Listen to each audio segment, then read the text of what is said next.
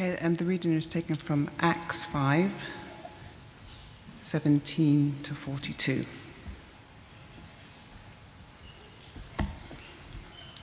The apostles persecuted. Then the high priest and all his associates, who were members of the party of the Sudanese, were filled with jealousy.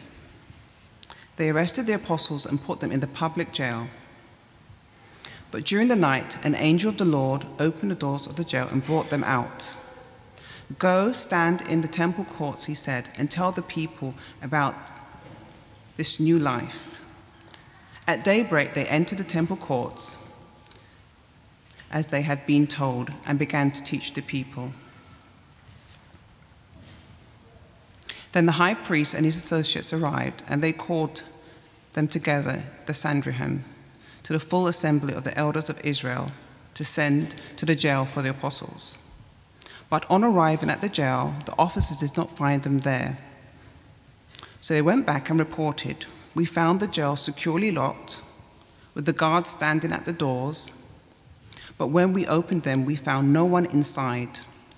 On hearing this report, the captain of the temple guard and the chief priests were at a loss, wondering what this might lead to. Then someone came and said, "Look, the men you put in the jail are standing in the temple courts teaching the people." At that, the captain went with his officers and brought the apostles. They did not use force because they feared that the people would stone them. The apostles were brought in and made to appear before the Sanhedrin to be questioned by the high priest. "We gave you strict orders not to teach in this name," he said. "Yet you have filled Jerusalem with your teachings and determined to make us guilty of this man's blood." Peter and the other apostles replied, "We must obey God rather than human beings. The God of our ancestors raised Jesus from the dead, whom you killed by hanging him on a cross. God exalted him to the right hand as Prince and Savior, that he might bring Israel to repentance and forgive their sins. We are witnesses to these things, and so is the Holy Spirit, whom God has given to those who obey him." When they heard this, they were furious and wanted to put them to death. But a Pharisee named Gamaliel, a teacher of the law who was honored by all people, stood up in the Sanhedrin and ordered that the men be put outside for a while. Then he addressed the Sanhedrin, "Men of Israel, consider carefully what you intend to do with these men. Some time ago, Theudas appeared, claiming to be someone, and about 400 men rallied to him. He was killed, all his followers dispersed, and it came to nothing. After him, Judas the Galilean appeared in the days of the census and led a band of people in revolt. He too was killed, and his followers were scattered. Therefore, in this present case, I advise you, leave these men alone, let them go. For if their purpose or activity is of human origin, it will fail. But if it is from God, you will not be able to stop these men. You will only find yourself fighting against God." His speech persuaded them. They called the apostles in, and they flogged them. Then they ordered them not to speak in the name of Jesus and let them go. The apostles left Sanhedrin and rejoicing because they had been counted worthy suffering disgrace for the name. Day after day in the temple courts and from house to house, they never stopped teaching, proclaiming the news that Jesus is the Messiah.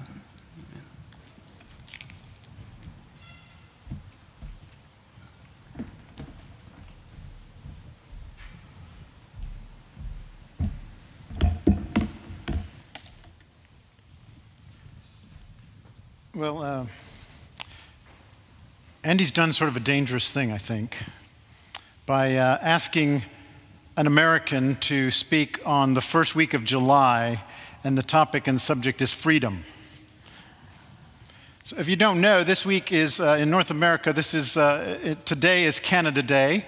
Canada Day is celebrating sort of much more friendly process of three territories becoming one, and eventually making their way to be part of the Commonwealth and have their own identity as Canadians. And so Canada is celebrating big today and tomorrow. They'll be celebrating. But come Wednesday, it is the 4th of July, the only day Americans put the date in the right order. That was a joke, but anyway, nobody got that one. Okay, that's fine. But it'll be the 4th of July, and there's probably any more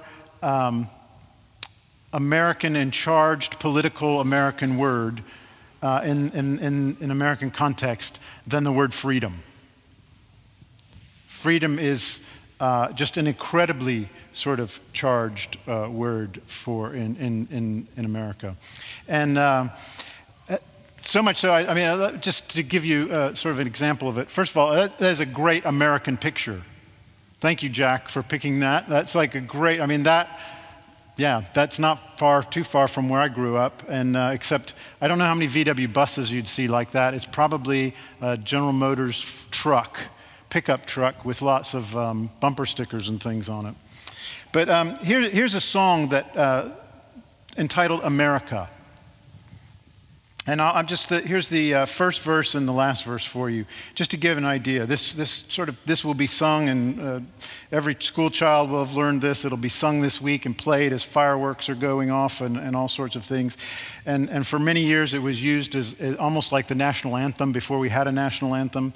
But listen to the words from two of the verses. "My country, 'tis of thee, sweet land of liberty, of thee I sing. Land where my fathers died, land of the pilgrim's pride, from every mountain side, let freedom ring. Our fathers, God to thee, author of liberty, to thee we sing. Long may our land be bright with freedom's holy light. Protect us by thy might, great God, our King." Now you know the tune for this because over here the tune sort of goes something like da da da da da da da da da da. Is that familiar at all? I mean, interestingly enough, this song was written in the early 1800s by a songwriter who was asked actually by a friend of his who was German but had English ancestry, and he had written a song giving thanks for his English ancestry and his English heritage. And he came to this American songwriter and said, "Could you translate this song that I've written in German? Could you translate it into English? Because I'd love for it to be sort of have it translated." And so he sat down and started to translate it and decided just to throw it aside and to write his own lyrics based on America.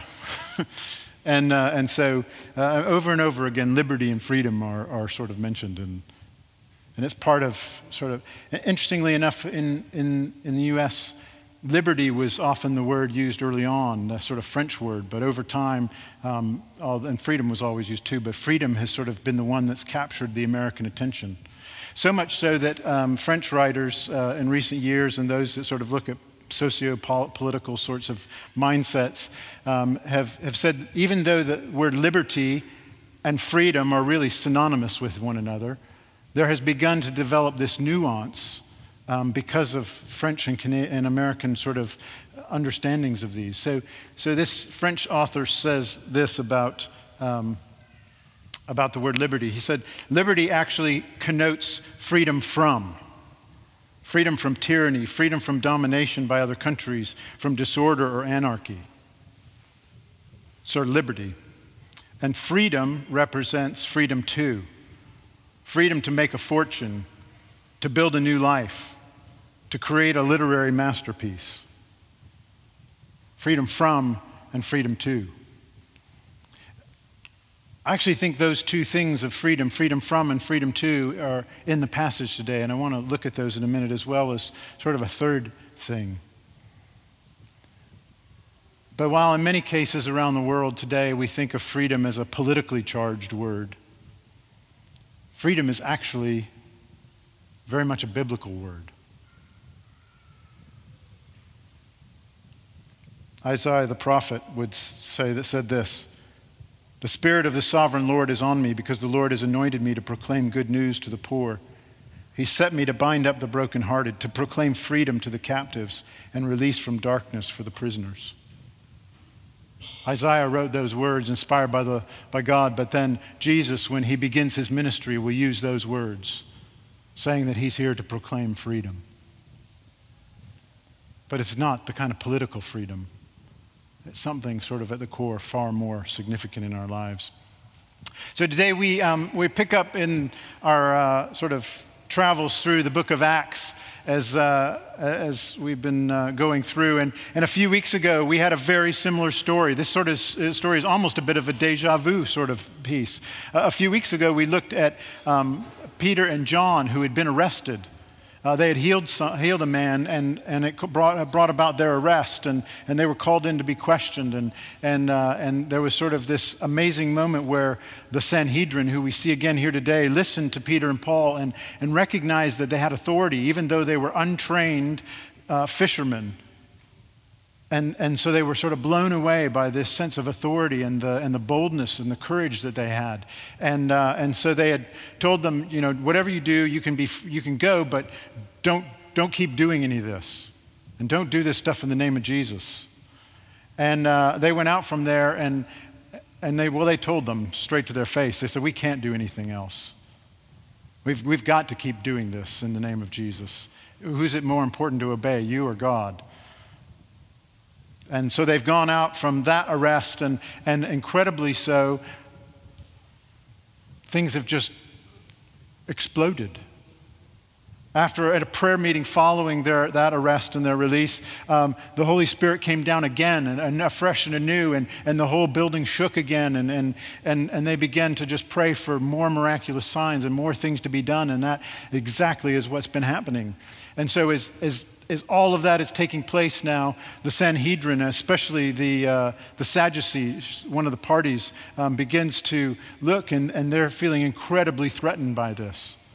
There's nothing more threatening or more challenging for those that have positional authority than to watch people who have no positional authority but have incredible spiritual authority. That begins to put a lot of conflict and a lot of challenge to the character. And the Sadducees are watching this happen, watching the authority of the apostles and all that's happening and the spread of that's going on and all the people who are coming to faith, and they are incredibly threatened. And so one day they just call out and they send for the guards, and they go and they have the disciples, now not just Peter and John, but all the apostles arrested.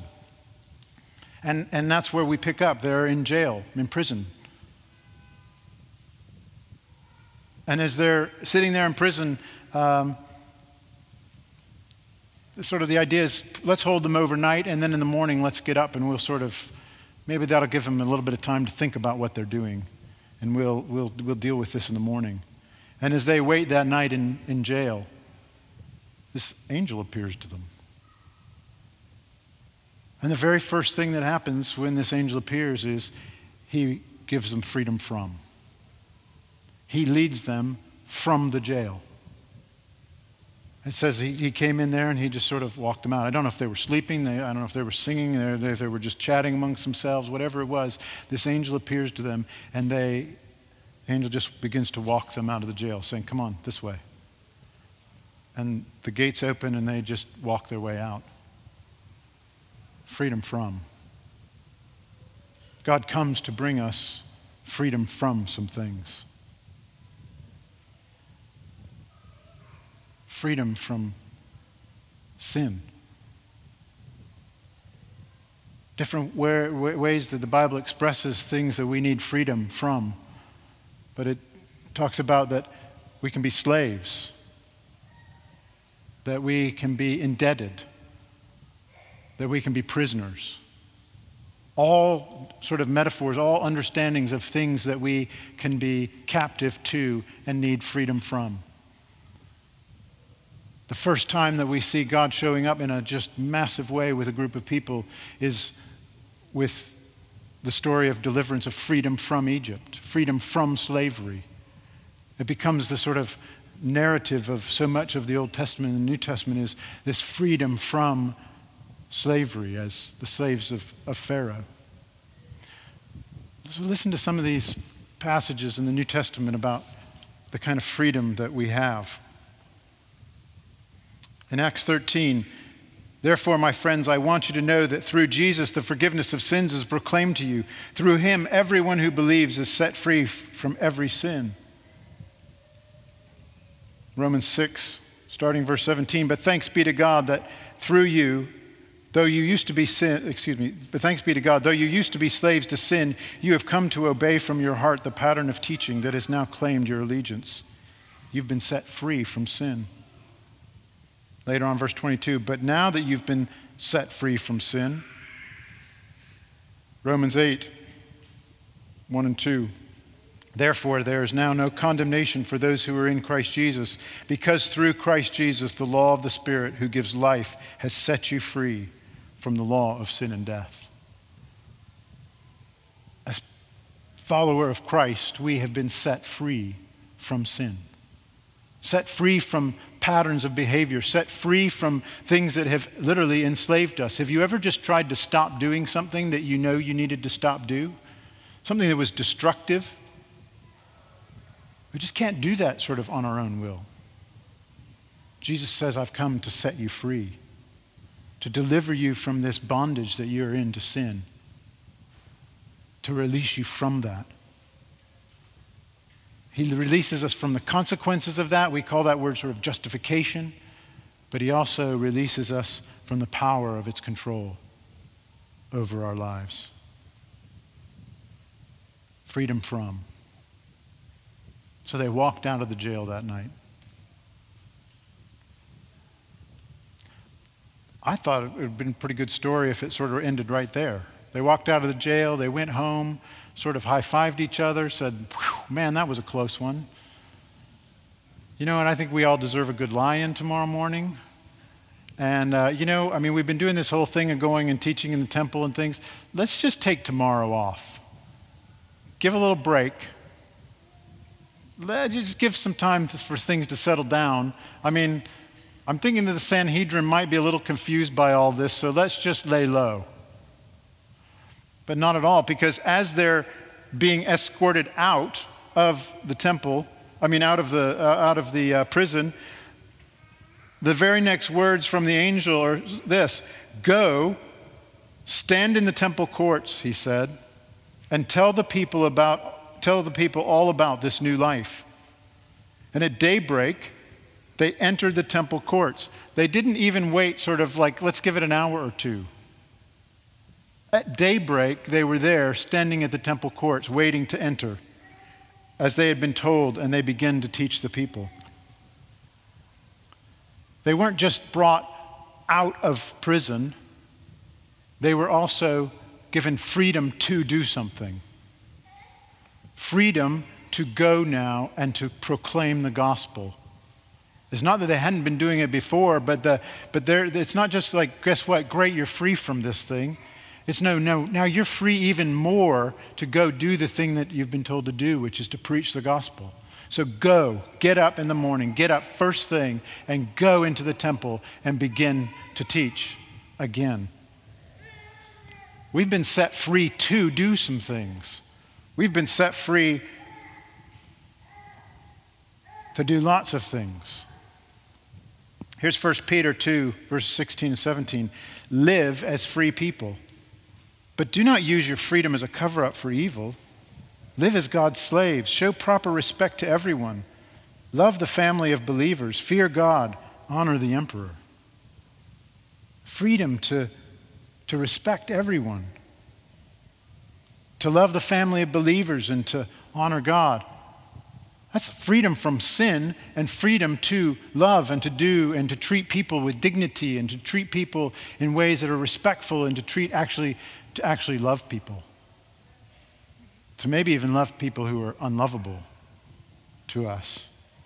Galatians 5, you, my brothers and sisters, were called to be free, but do not use your freedom to indulge the flesh. Rather, serve one another humbly in love. Ephesians 3:12, in him and through faith in him, we may approach God with freedom and confidence. I could go on about passages about freedom, of what we're free to do. But we've been freed to do something. To preach the gospel, to love one another, to show respect to our fellow neighbors. We've also been set free to approach the very throne of God. To approach God's throne and get near to him. It's an invitation. We're free to do that. So we have freedom from and freedom to. But I think there's something even more significant. And that is, I would say, freedom in. We have a freedom in Christ Jesus. So after the apostles have been released and they begin to go now and teach and speak back in the temple, the Sanhedrin's over, not probably far away, and getting ready to meet and decide what it is they're going to do about these prisoners that they think are still in jail.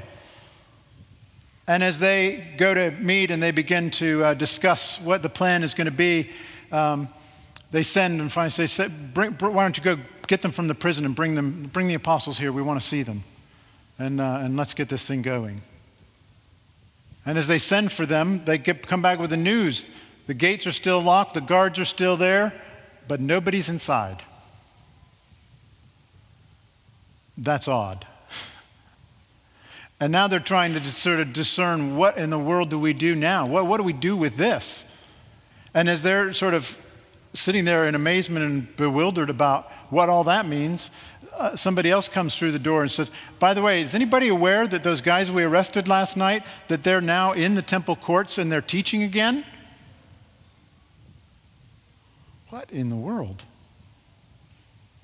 It says they sent then the guards back and said, go, bring them here. And it says they were afraid to do anything. They were not going to publicly drag them back in because they were afraid of what the people might do. But they bring them back in and gather them there and get them around and sort of like, okay, come on, you can't do this. We told you this. We've had this conversation before.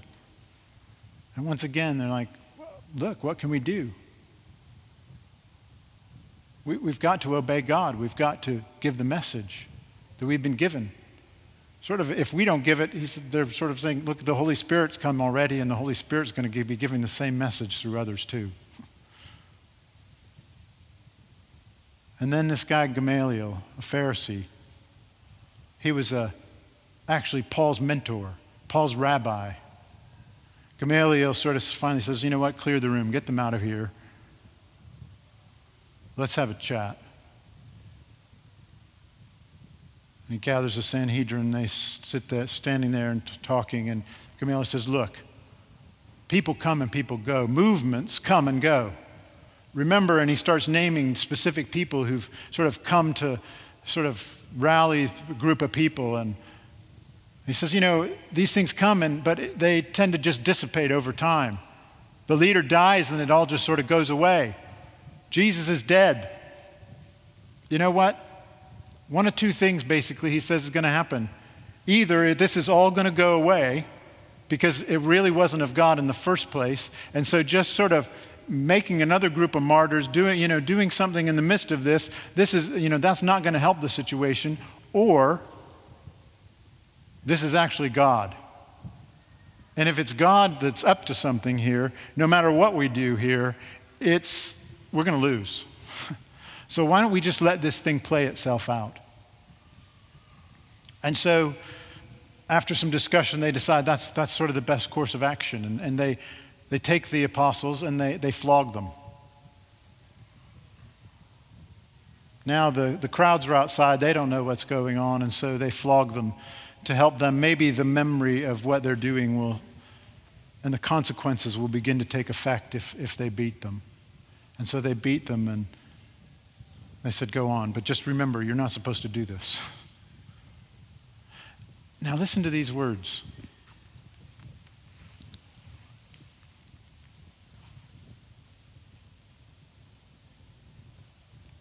The apostles left the Sanhedrin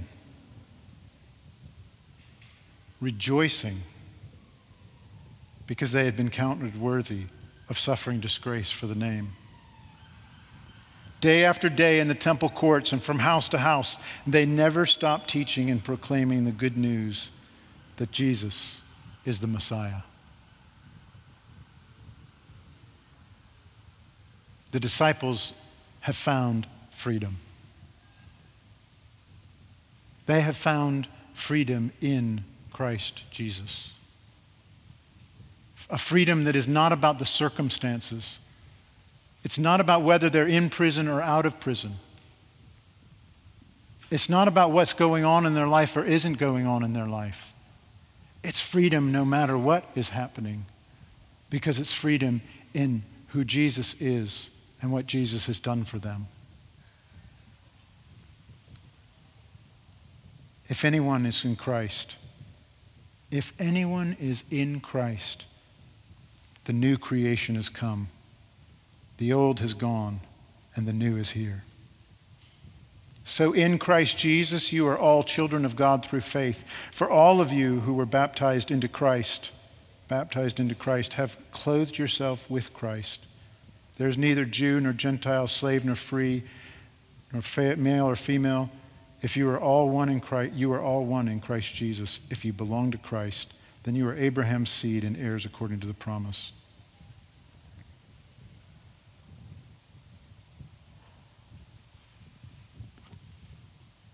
Second Corinthians 3:17 says this.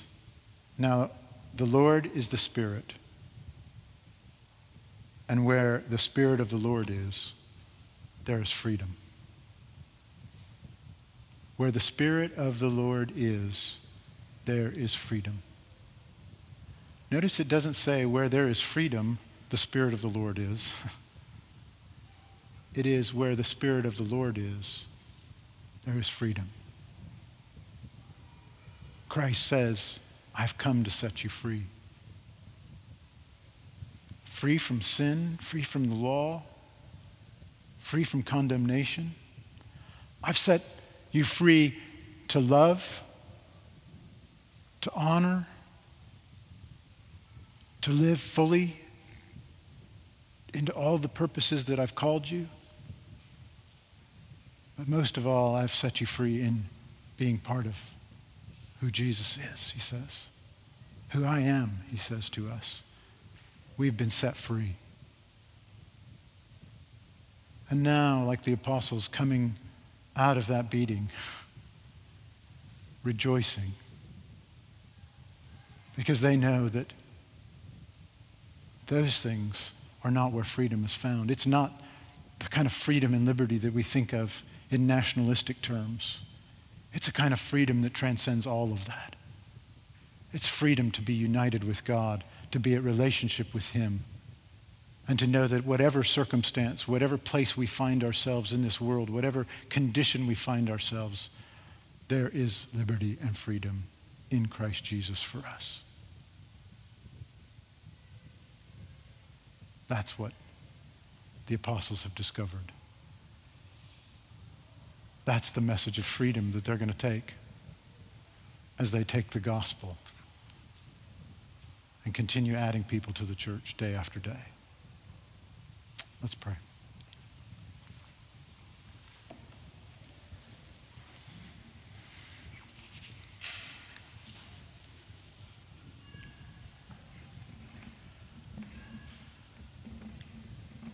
As we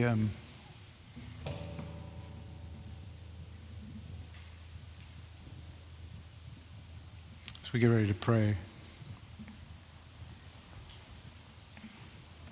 maybe today there's some things that you really feel you need freedom from. maybe some things that you feel captive to, a prisoner of, enslaved to. The message is Jesus has come to set you free from that.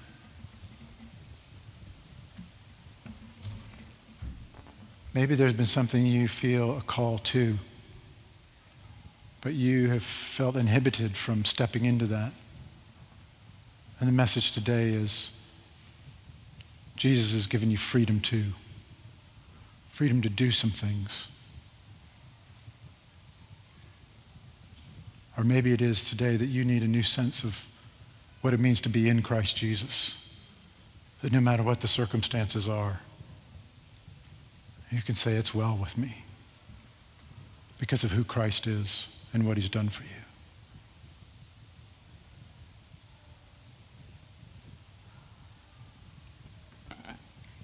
I just encourage you today, if you're in one of those places, just express that to the Lord as we pray. Lord, we thank you that you've come to set us free. Lord, this release of the apostles from prison one night and their escape from the Sanhedrin being released. Lord, it's just such a small token and a small way of expressing the kind of freedom that you've come to bring to us. Lord, may we be your people. May we be a people who walk in freedom.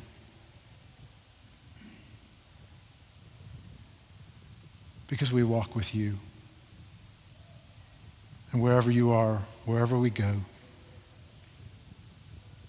we find ourselves with the liberty and the freedom that only you can offer. Come, Holy Spirit. Set us, your people, free.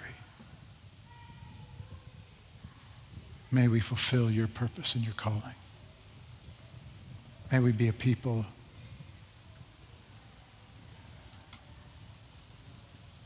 rejoicing in what you've done for us and about your business. And Lord, we pray that in the same way that the apostles just continued to see people added to their number as they learned and walked more and more, as they feared you and obeyed you rather than the voices around them. Lord, may we as a church, may we know the freedom to follow you. And as we follow you, may you continue to add to us. Draw people to you through us. May we fulfill the purpose that you've called us in the freedom that only you can give. And we ask it all in the name of Jesus.